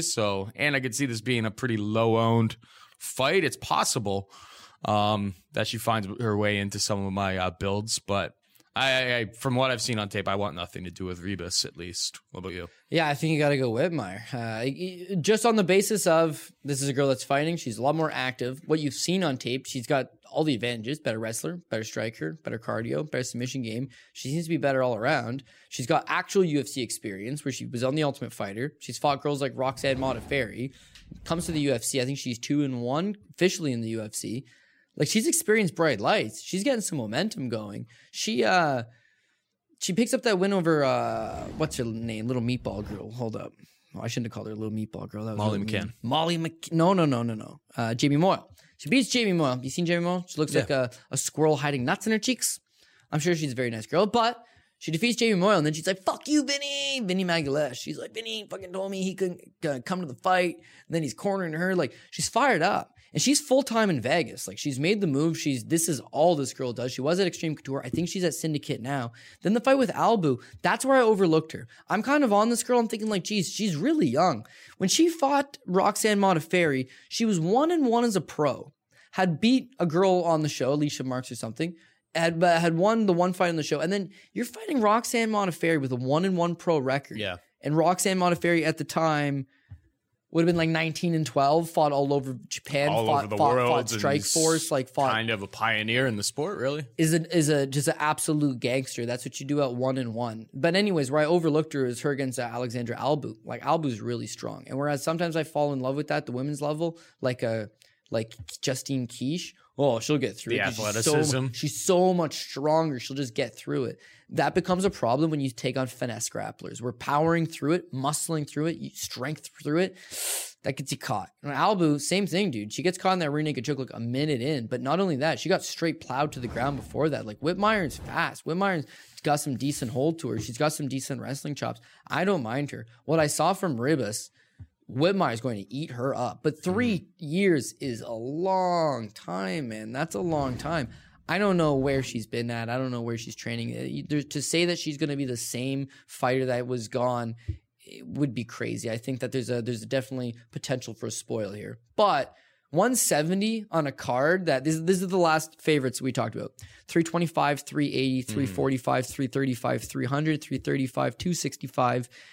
You're going to be forced to play the Joseph Benavidez. You're going to be forced to play the Emily Whitmires because those are the real value picks here. She's the deservedly favorite. She should be the favorite. There's no reason to not believe she's the favorite. And she's minus 170. And the line's not outrageous. It's not outrageous. The 85, it's like it's right in that mid range. You know, it's not low 8,000. It's not high 8,000. It's 8,500. If you're building a mid range card and you're using a lot of those middle plays, maybe she fits in. And by the way, she's got quick submissions in the UFC. She's got a couple. Maybe she's the girl that nobody even bothers. She was that girl last card. She was against Albu. Everyone was on Albu because the athleticism. Nobody plays advantage. Her. Nobody bothers. She was even like 11% owned. She comes out. She takes down her opponent immediately. Gets a bunch of transitions, everything like that. Seals up a submission. Game, set, match. And she was 100% the key to winning the big GPPs last week. And then last time she fought. Yeah. And going back to last week's card when we talked about Kondo versus Ashley Yoder, it was just like, oh man, who fucking cares? But I said it could be an important fight in the grand scheme of here's an $8,400 play in Yoder that all the advantages are there. It's a grappler versus a kickboxer, low-level women's MMA. The grappler's probably going to have her way here, take her down and dominate her, and that's exactly what she does. Takes her down and dominates her. This could be a similar spot. She is the favorite, $8,500. There's at least an opportunity to get a quick finish out of it. Maybe it's worth having a look. What I've noticed is that with Dana White's Contender Series being on the Tuesday, people have added an extra 5 fights to their slate. So now they're trying to research those 5 fights. Now this card has 3 fights, not canceled, switched opponents. So now you're redoing tape study. Shit like Whitmire Ribas is the first thing to fucking go. It really is. Because what you think is, oh, geez, Ribas, that was that girl that was on steroids that took a 3-year suspension. Big question mark. Whitmire, she's got no experience. She's got a lowly record here. Pass. But it's like, those are the fights that sometimes possess the value. Yep. We got Maurice Green, 8,200, minus 110 across the board. He is taking on Junior Albinus, obviously a pick 'em between the two of them. 8,200, 8,000. Who you got? Okay, yeah, pick 'em for sure. I mean, we're talking about guys. Greasy Theory. What is Maurice Green looking at? I don't know if it's you or if it's at Rick, but he's looking at fucking something. Maurice Green, I'll give him one thing. When he's on The Ultimate Fighter, he was a legit crazy person. He's drinking. Smoking cigs. He's smoking. When this guy gets out of shape, woof. And I get he's like 6'7", but it's like the difference between Charles Barkley when he was starting and Charles Barkley sitting on the panel. Like, he really gets out of shape. But Factory X Muay Thai guys, man, they get these guys in shape. They're training at altitude. He's training with good guys. He's getting ready. He's got another big boy in that camp, Jeremy Oshie, a friend of mine. Super good dude. And a very good fighter as well. Had some personal issues that kind of sidelined him. But anyways, he's training with the right guys, big bodies. I do feel like he's getting better. He is limited. I don't see this guy getting to the higher levels, but he was a kickboxer prior to coming to MMA. And what I've noticed is that being this big, tall guy, if you've got good wrestling, you'll toss him to the ground. But he's got an active guard. He throws lots of elbows from his back. He'll throw up triangles like we saw in the fight with Michael Batista. He doesn't mind trying to submit guys because he's got that long ranginess. When he gets back up, he's got to stay from the outside and throw punches. His last fight with Jeff Hughes, bad. Oof. Bad. It was a bad fight. But he did the things that he needed to do. I played Jeff Hughes. I'm guilty of that. I think a lot of guys played Jeff Hughes. Jeff Hughes already beat him in LFA, right? But it's like Hughes couldn't get off on him. Because you go to get anywhere near the fucking guy and he can hit you. If you commit to taking him down, you got to work for it. You eat elbows. I don't want to say he's a dirty fighter. He's not a dirty fighter. He fights with that dirty mentality where it's like elbows and knees. If they become available, he makes you work. Then you get tired. Then you can't take him out. So what does the fight become? A classic heavyweight. If it's not an early finish, 3 rounds of both guys tired. And who does that favor? The guy who's 6'7" stands on the outside and has an intelligent jab. And that's kind of how, again, limited, but that's how he wins fights. And that's how he's going to win fights. And with Junior Albini, I think Albini's a better fighter. But Albini's fallen into that Eric Anders category where he's just untrustworthy, man. He's had all the physical advantages to win his last number of fights. And Arlovsky fight, that was the one that started it off. He shows up in a motherfucking diaper, Paul. A motherfucking diaper. And shits the bed. And then shits the bed. And it's been shit ever since then. Alexei Olenek The Olenek one was like, that was like, up, you can never bet this guy ever again when he did that. He's standing up when he puts that fucking choke on. He does that to everybody. Yes, but Ezekiel's guys, baits you. He baits you into taking you down because you're like, oh, I'm just going to take him down. This will break. It's just like, no, it's just like you fell into the trap. Hook, line, How and did you not sinker. watch? How did you not watch tape on your opponent? Because we all know what he just flopped right over. Olenek. You just don't let Olenek touch your neck. That is the game plan against Olenek. Don't let that guy touch your neck at any time. No. And then when he fights Rosinho, it's like, okay, dude, he's not going to touch your neck with no chokes. I'm very sure of that. But he's going to bang. So you got to go in the game plan of taking this guy down, slowing him down. And he's in the first round, he's kind of able to. He's able to take him down, but he wasn't able to do anything with it. He's able to take him down, but then you realize, like, well, what has he got on the ground? Nothing. Really. He had previously lost to Alberto Uda, like, way back in the day. But Uda's a fucking 185er. Is that always guy retired? bothered me. I haven't seen him in forever. He had a couple fun fights. He had a decent record in the UFC. Like, Nah, he didn't have a great record in the UFC, but some fun fight. Him versus Anthony Smith. Go back and watch that. Crazy fight. But Uda's an 85er, and that always bothered me. Is like, how is a guy that fights at 250, 260 having lost to a guy that is that much smaller than him? But there's just something not there. We were so up on him. He beat Tim Johnson. Holy fuck, beat Tim Johnson. Since then, he's got that three fight slide. The thing that's extra troublesome for me is he's lost the 3 fights. Basically, the 3 ways that you can lose a fight. You know, against Rosinho, he gets exploited with his stand-up abilities. He gets cracked and gets knocked out. With Olenek, he gets exploited on his submission abilities and gets, ends up on the ground and gets choked out. With Arlovsky, it's like the fight doesn't even really hit the ground, nor does it stand up. It's just his inability to have any type of work rate against a guy over the course of 15 minutes. Again, it all comes back to worrisome. So against Green, he should go back to trying to get the takedown. But if he does, he'll get tired. And if he gets tired, he's just going to stand on the outside, just like the Arlovsky fight, and ever so slightly get picked away by Maurice Green. So I don't like it. But I got Green. I got Green by decision. It's 110. It's a pick 'em. Could go both ways. But I got him to win a decision. The $8,200. I actually don't want any part of that. But it is cheap. On a cash game play, I could take a poke there, but definitely not in a GPP, because even though he's 6'7", he's a big boy. He doesn't have that big power that would lead me to believe that he's going to knock out Albini. And flip side to that, even though he's got the first round submission over Batista, I don't really see Albini taking him down and him throwing up a triangle or something like that on him. He ain't no Alexei Olenek. He's Maurice fucking Green. So Mo the Pirate to get a job done, probably by decision. I had just stolen Cody's iPad there just for a second to see if Not my iPad, Pat's Delka Lungiambula versus Daquan Townsend had a DraftKings price. It doesn't. I think it's going to slot in based on how the odds are. I think it's going to slot into 8,700. I think they're going to slot into that spot, which is in between Damian Maia and Francis Ngannou. I think 8,700, because when you look at the odds and stuff, they're all around that range. So Delka Langiambula versus Daquan Townsend. Townsend's coming in literally this morning. As of the recording, it was like the morning of, and then the odds are minus 215, plus 165. Delka was supposed to take on Justin Ledet, and Ledet pulled out for whatever reason. People were seemingly excited to bet Ledet, and I don't know if I would get on board with that. You knew something was wrong when Ledet was announced against anybody. It was like a slight favorite. It was like an even money fight. It was like, how could anybody think that he's in an even money fight with against this guy from EFC Africa? We've watched EFC Africa, Paul. We had the pleasure, I'm not going to say displeasure, the pleasure of watching a fair amount of EFC Africa. And there's a natural trend there. This guy's really fucking bad. Yeah.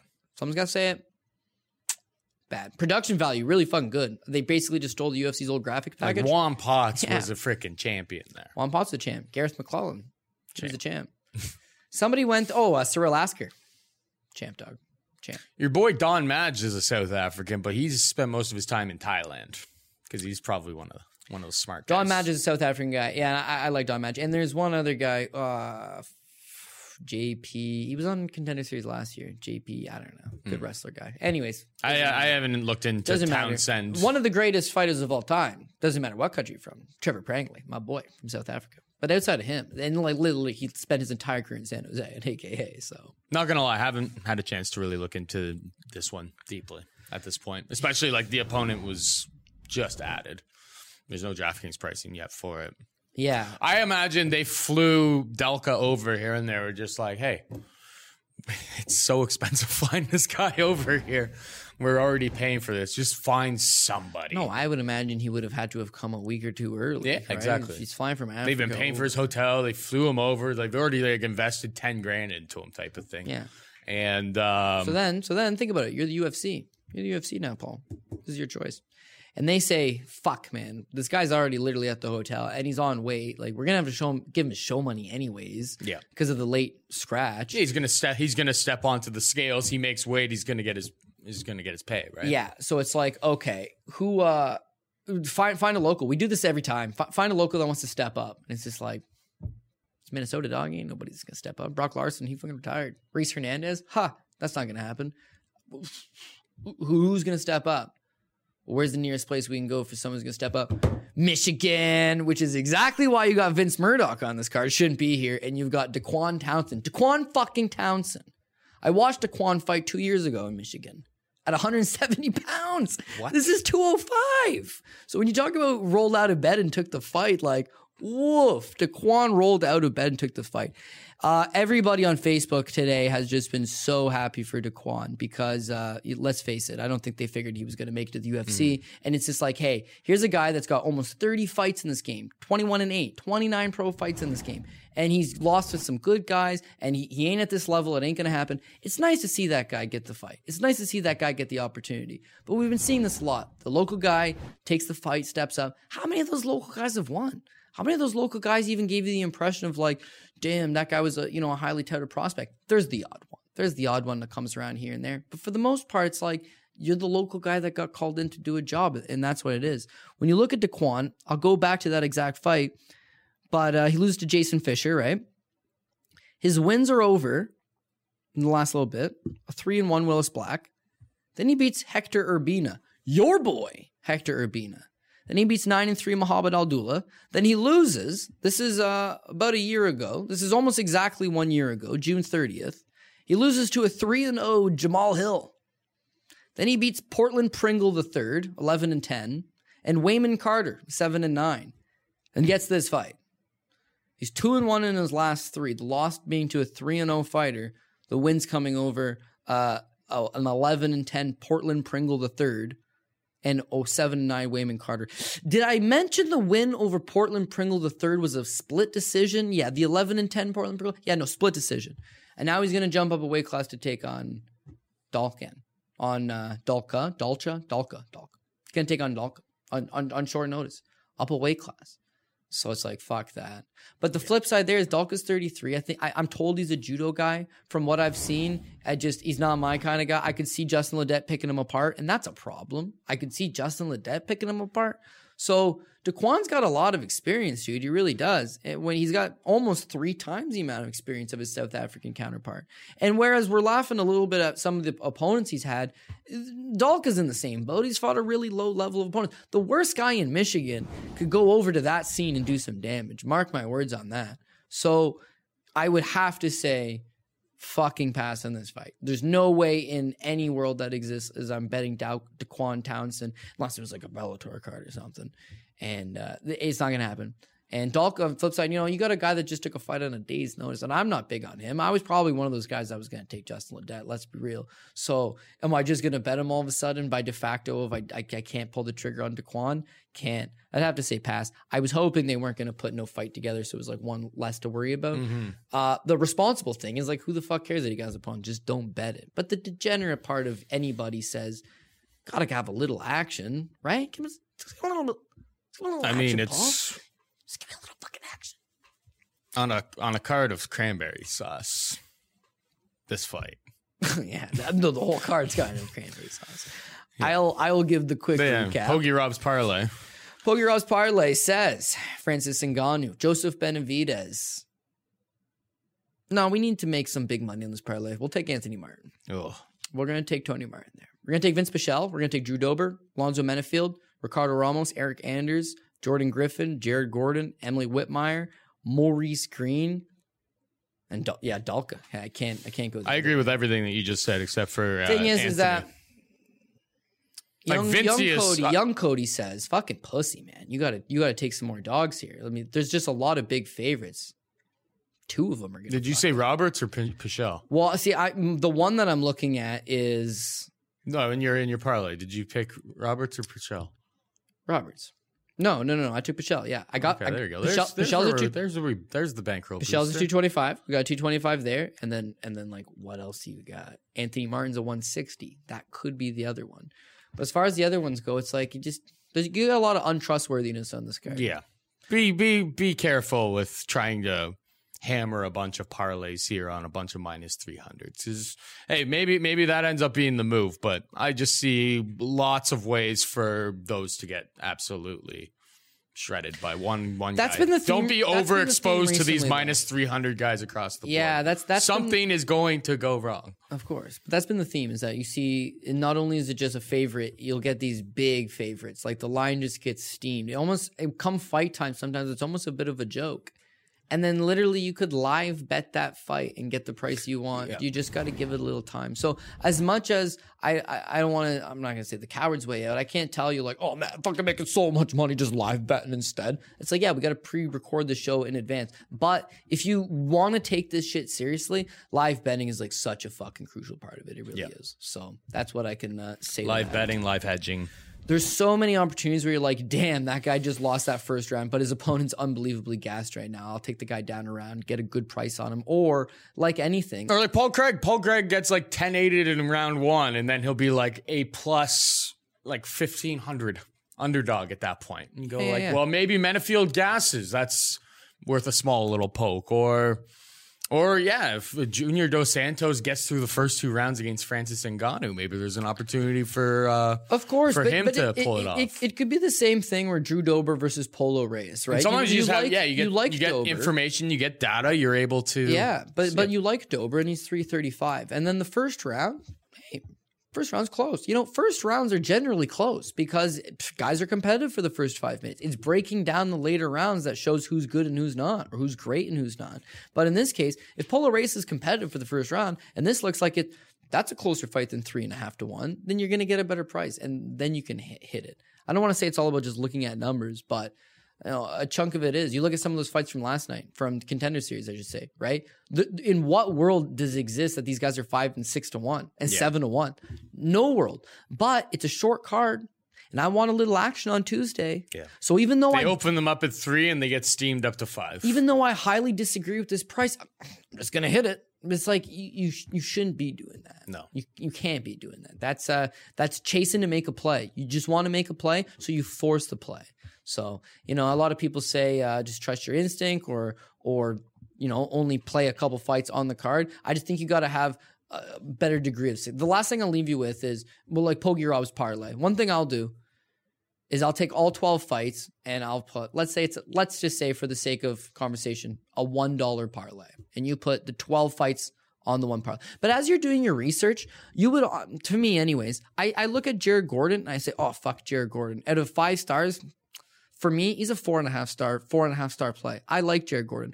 For almost the exact same price, I have Jordan Griffin, but I don't like that style clash. So maybe he's a 3.5 star guy to me. For almost the exact same price is Ricardo Ramos. That one I'm a little worried on. So there's certain guys you trust more than others. So as you go down this ridiculous parlay, $1 for all 12, cut 4 of them that you don't like. Cut the 4 that it's like, you know what? Cut the 2.5 star guys. Cut the guys you don't really fucking trust. And that way, when you're watching the fight, you hope that shit guy wins because he's on that $1 parlay, baby. But if that shit guy happens to lose, you don't get sunk.